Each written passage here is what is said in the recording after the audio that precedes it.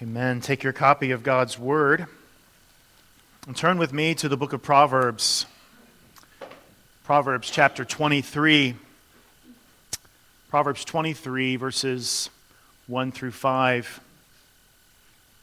Hear now the word of the living God. When you sit down to eat with a ruler, consider carefully what is before you, and put a knife to your throat if you are a man given to appetite. Do not desire his delicacies, for they are deceptive food. Do not overwork to be rich. Because of your own understanding, cease. Will you set your eyes on that which is not? For riches certainly make themselves wings. They fly away like an eagle toward heaven. This is the word of the living God, and we say, thanks be to God. Please be seated. Let's pray together.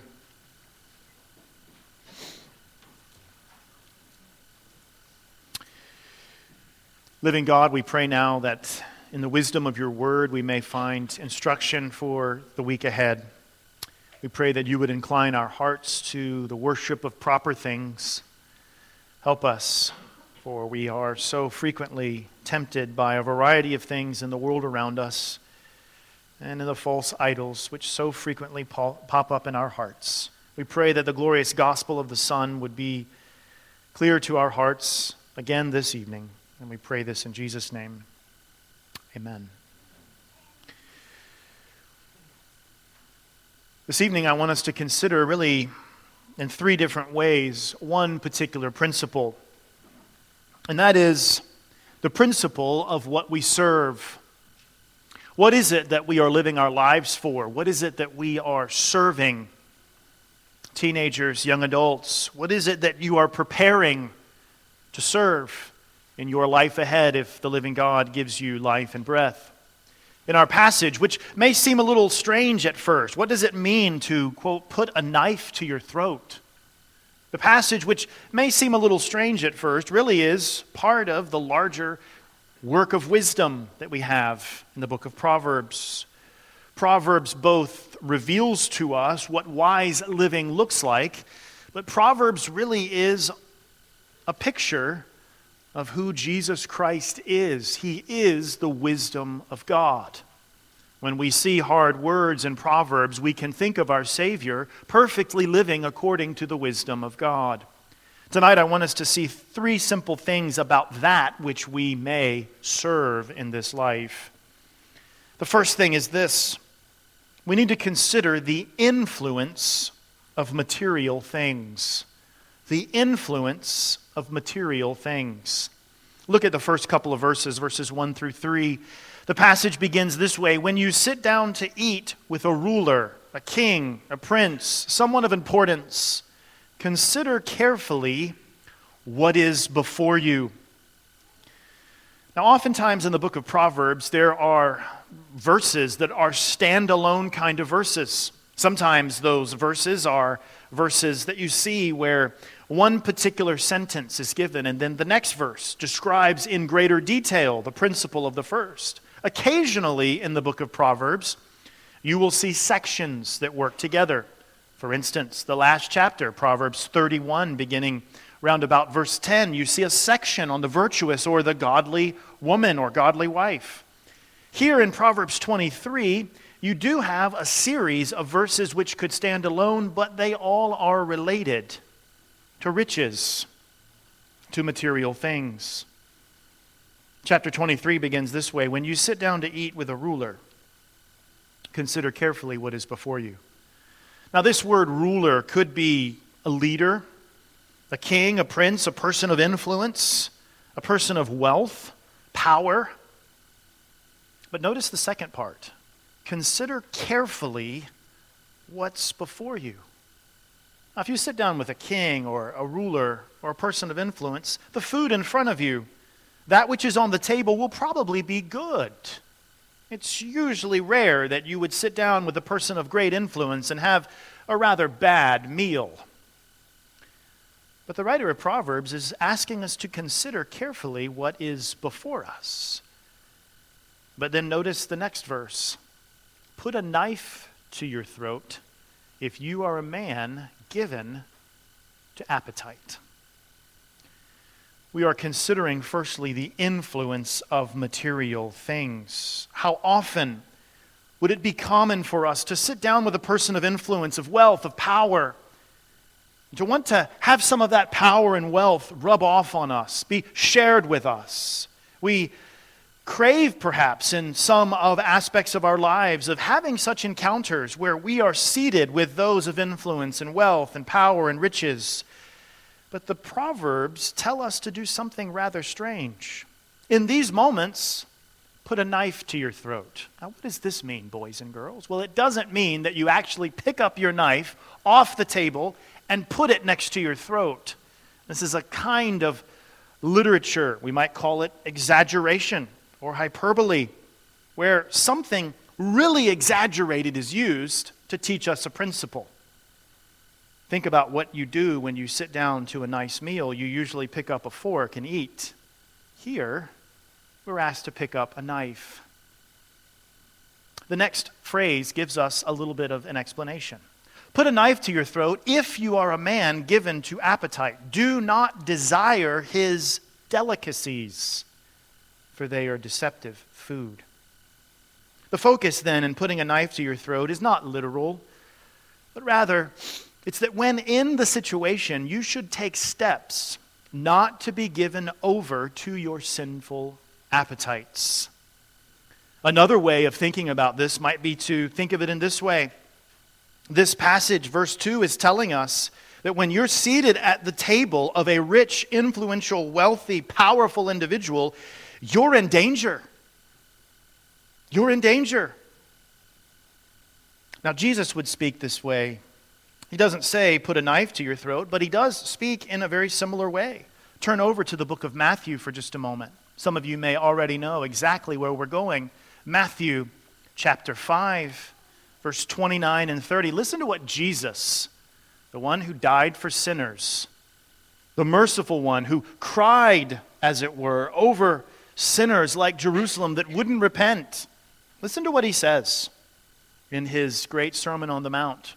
Matthew chapter 5, verse 29. If your right eye causes you to sin, pluck it out and cast it from you. For it's more profitable for you that one of your members perish than for your whole body to be cast in hell. And if your right hand causes you to sin, cut it off and cast it from you. For it is more profitable for you that one of your members perish than for your whole body to be cast into hell. Now, similarly, Jesus doesn't actually want us to take weapons and cut off parts of our body.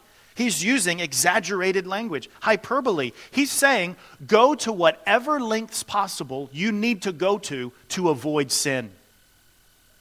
The writer of Proverbs is doing the same thing. Listen, when you're seated in the face of temptation, the power and influence and riches of this life, put a knife to your throat.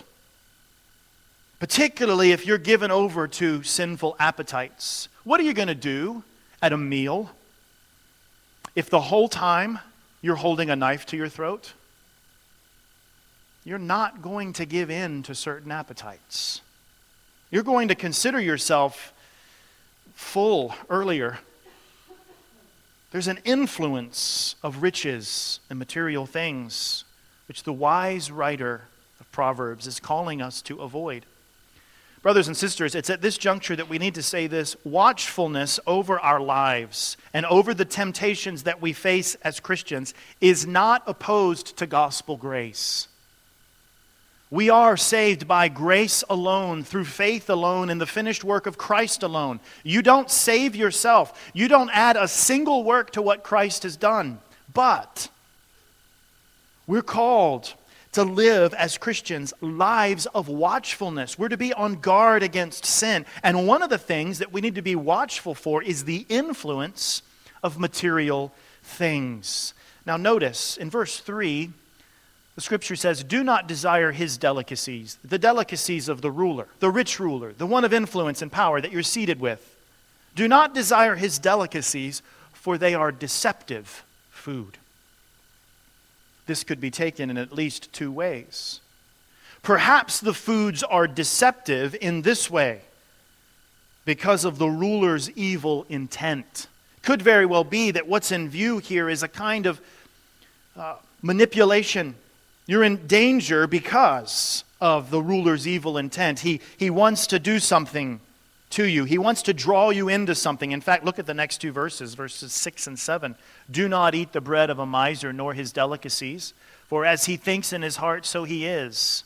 Eat and drink, he says to you, but his heart is not with you. This idea of someone putting before you wonderful delicacies, but they're not with you, they're against you. So maybe in verse 3, when we see this word deceptive food, the danger is the heart of the ruler with whom you eat. Or secondly, maybe the danger is because those delicacies, those rich material things, draw you into sin. That's the danger. John Gill, in his commentary on this passage, says this, quote, "Through the pleasant and agreeable taste of them, they lead on to luxury and excess before a man is aware, and so deceive him.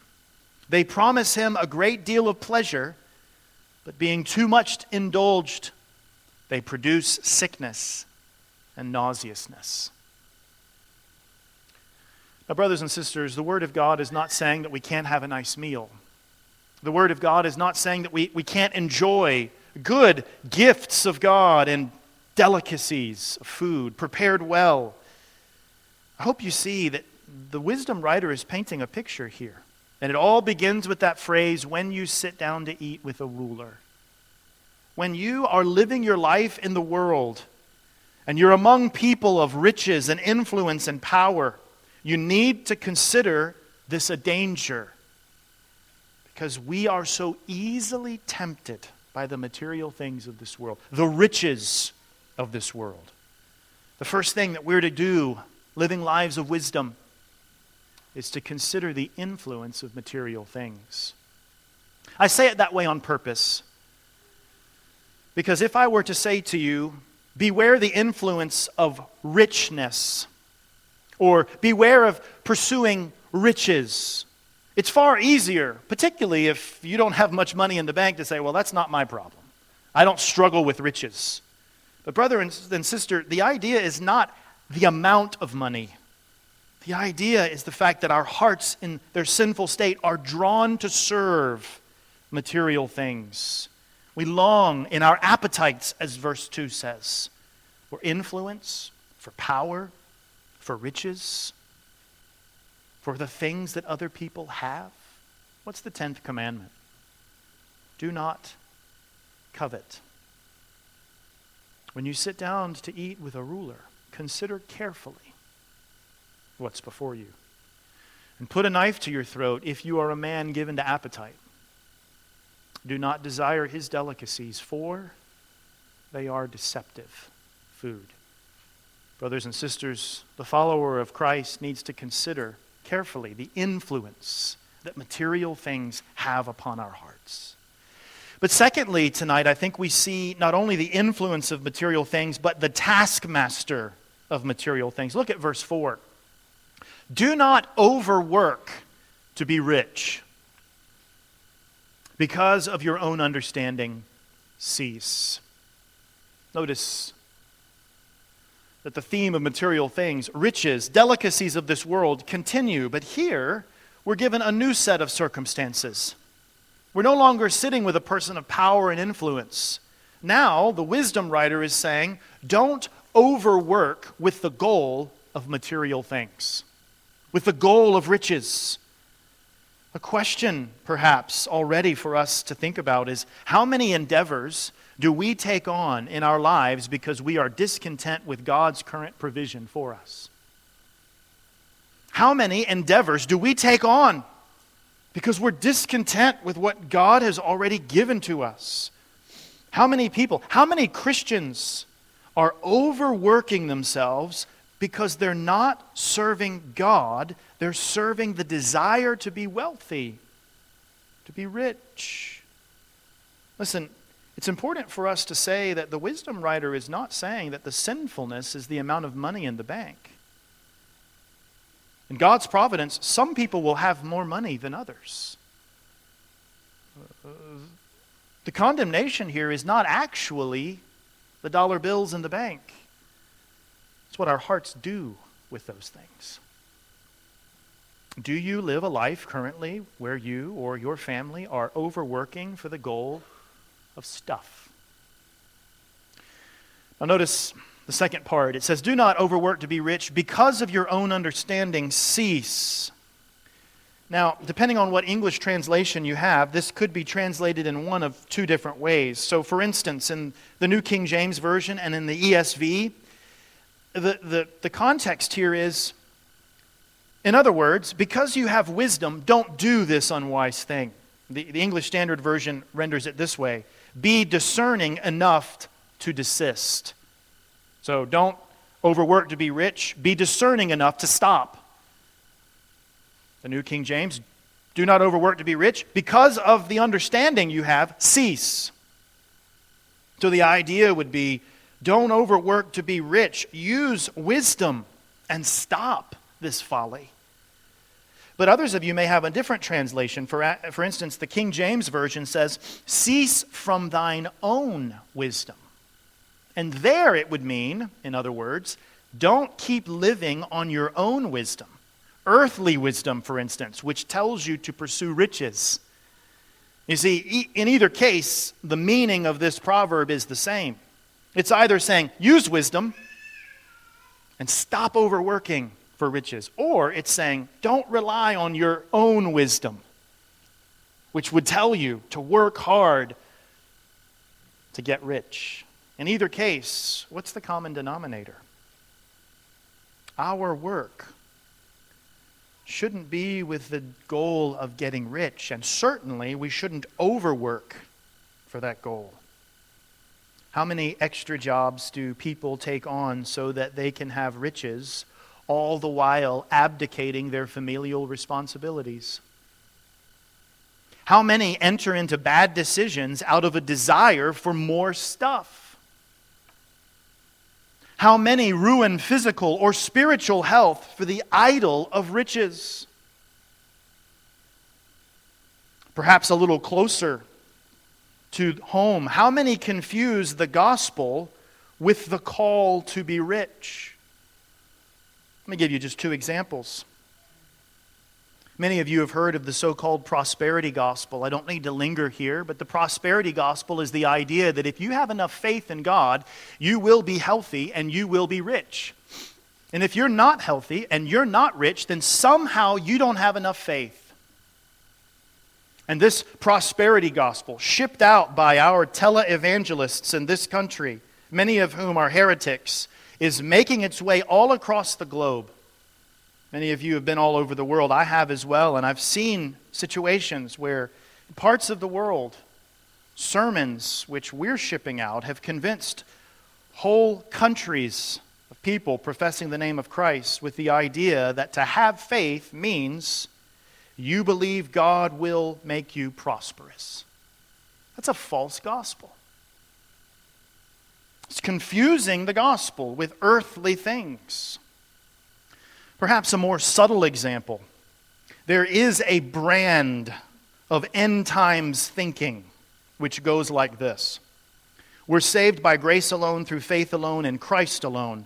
Christ has done everything that we need to do to be saved. He has now called us to build the kingdom.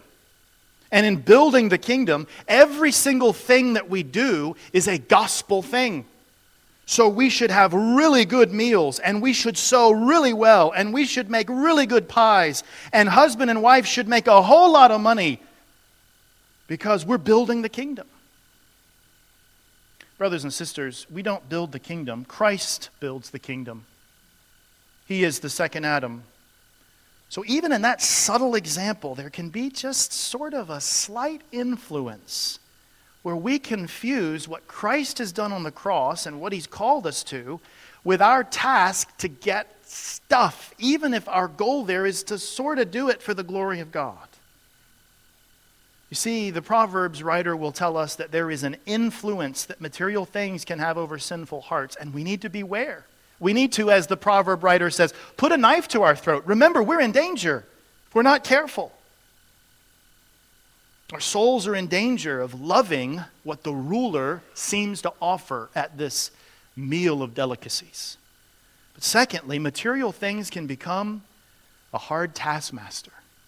Work harder, make more, because riches are God.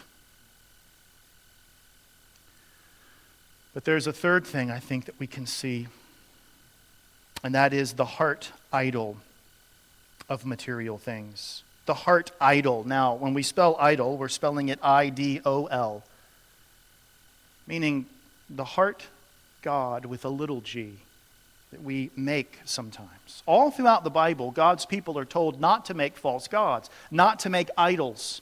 You know, one of the idols in our day that can be so tempting is stuff, material things, or influence, or power. Notice what the writer says in verse 5. Will you set your eyes on that which is not? Now that may seem like a strange question, but notice what follows helps to explain it. For riches certainly make themselves wings. They fly away like an eagle toward heaven. If I said to you, hey, what are you fixing your eyes on? 9 times out of 10, if not 10 times out of 10, it's something that you see that's there, that you can touch, that you can hold on to. It would be strange for you to think I'm looking at something that's not really there. But in some sense, the Proverbs writer is saying to us, that's what you do when you make an idol out of riches. You're staring at something. You're setting your eyes on something which will fly away like an eagle toward heaven. Setting your eyes on something here is a picture of heart-level greed. And notice the reason for the prohibition. Riches, material things can't be our God because they do not last. They are not ultimate. Matthew Poole says, these things are like those things, quote, which hath no solid or settled being, which is ours to have, but not to hold, which is always upon the wing, and oft times gone in the twinkling of an eye, so that the owner is frequently at a loss, and cannot tell whether he hath his estate, or whether he has lost it. End quote. You see, the third thing that we see tonight about material things is that they so frequently become idols for us. If material things can deceive us, if they can be cruel taskmasters, if they can be objects of idolatry, then what is the answer? Well, ultimately the answer is Christ.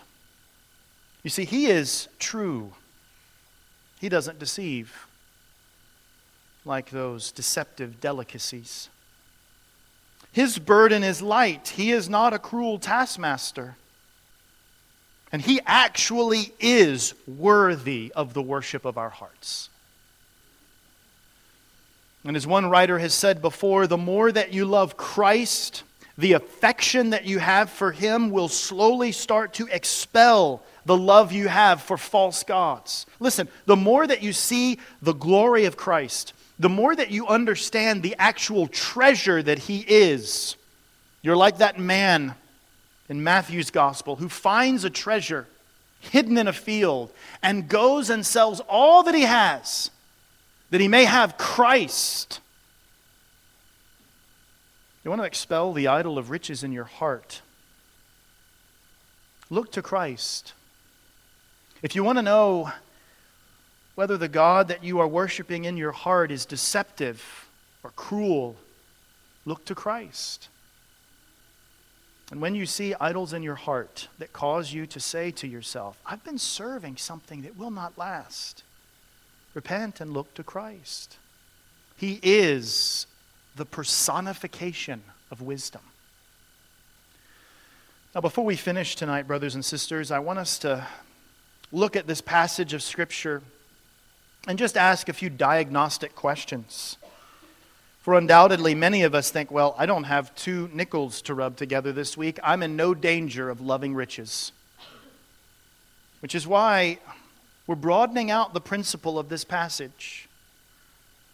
It's material things in general that we don't have that become the problem. It's the power that we don't have. It's the influence that we don't have that become the problem. So a couple of diagnostic questions for you and for me based on this passage. The first is this. Ask yourself, do I crave association with well-to-do people because of riches, power, or influence? Listen, some of us will have jobs where we actually have power. Some of us will have jobs where at the end of the work week, at the end of the pay period, we actually have riches in the bank. Some of us will be called to be among people of influence. But do we crave it with discontent? That's the question. Notice what the writer says in verse 2. Put a knife to your throat if you are a man given to appetite. If you long for it, if you want it, if you crave it, whatever it is, ask yourself, why? You see, you may be in a position of power and influence. You may be rich. But your heart may not be set on that at all. Your appetite is fed with Christ. But if you find yourself craving these kinds of things, that would signal to you that something is amiss. Do you crave association with well-to-do people because of riches or power? There are subtle ways that this happens in our world and more overt ways. A second diagnostic question, and this relates to verse 4.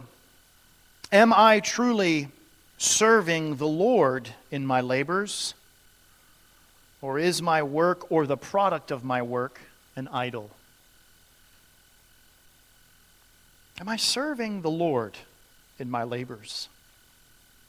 Or is my work or the fruit of my work an idol?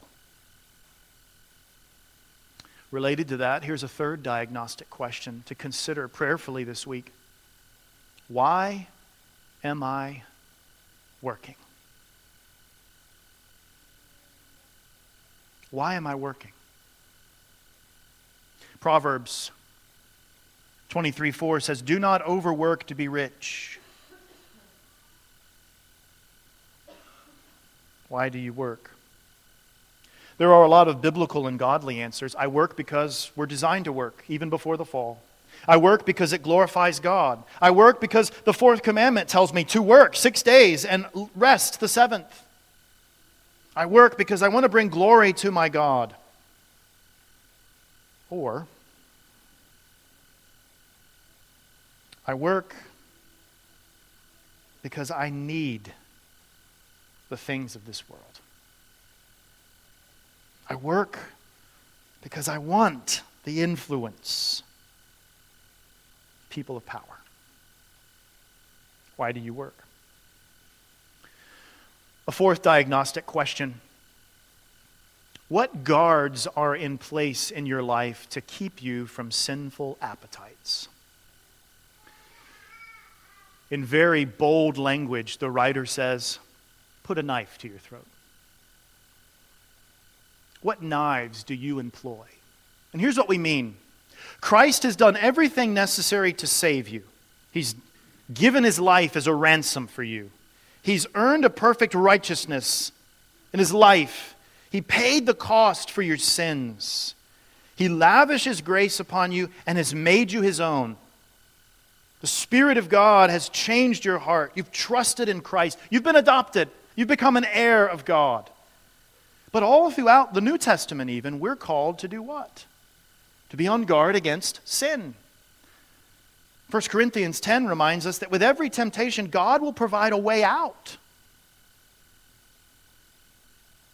But in bold language, Jesus says, if your hand causes you to sin, cut it off. The writer of Proverbs, in concert with our Lord, says, if you have appetites leading you to sin, put a knife to your throat. Remind yourself, through whatever means possible, that sinful appetites are dangerous to you. So this might warrant prayerfully asking the Lord, if you've not before, Lord, what are my sinful appetites? What am I drawn to? Listen, you could lay out the sins of this world. You could put the 10 Commandments out on the table. And in one sense, we've broken them all. But in another sense, some of us have proclivities. We have appetites towards certain sins. Some of you have no problem honoring authority, but lust for people to whom you are not married is the greatest struggle of your life. Others of you, you don't have a problem with lust. Adultery is the farthest thing from your mind, but you regularly find yourself discontent. It doesn't take hardly anything at all. You walk to church, and among Christ's people, someone just shares with you a blessing, and already you're covetous. Oh, why does that always happen to everybody else? What appetites do you have? Know those appetites, and then ask yourself, what guards are in place for me? What knife, as it were, do I need to employ?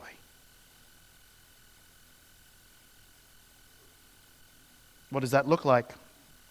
Well, I would submit to you in wisdom, if your problem is lust, the regular intake of TV shows and movies with lustful scenes will not help you.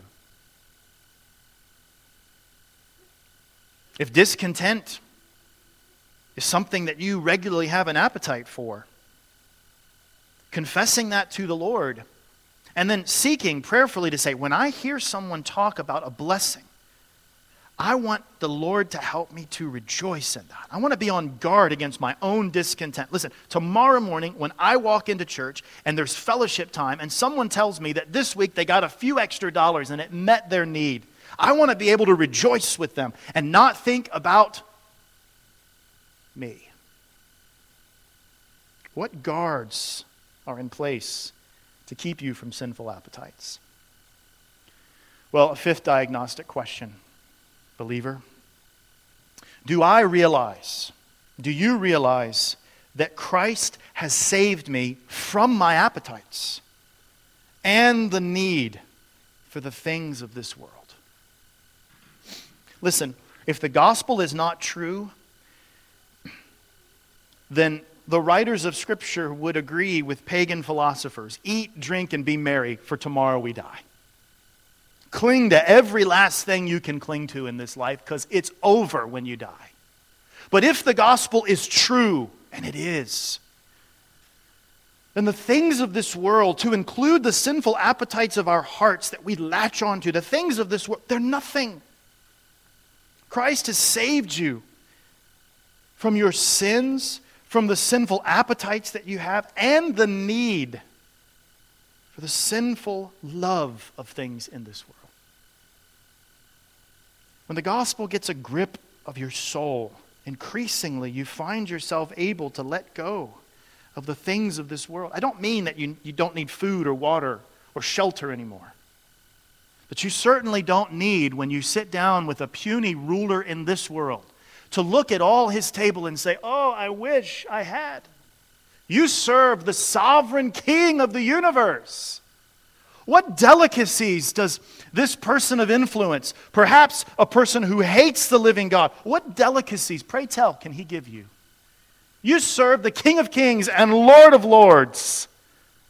So every day you tell yourself, when you find yourself longing for the material things of this world, tempted to overwork so you can have more, tempted to give in to these cravings and appetites for sinful things, you tell yourself every morning, living God, this is what you've done for me. You've sent your Son, as Paul has said in Galatians 2:20. He came, he lived a perfect life. He gave himself up for me because he loved me. I'm united to him. I am an heir with him. I will reign with him.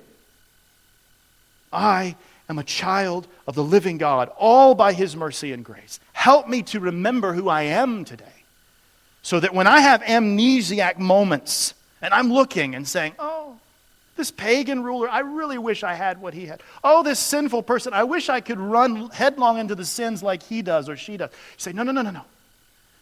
You put a knife to my throat. I need to be on guard right now, because I am tempted to forget who I really am.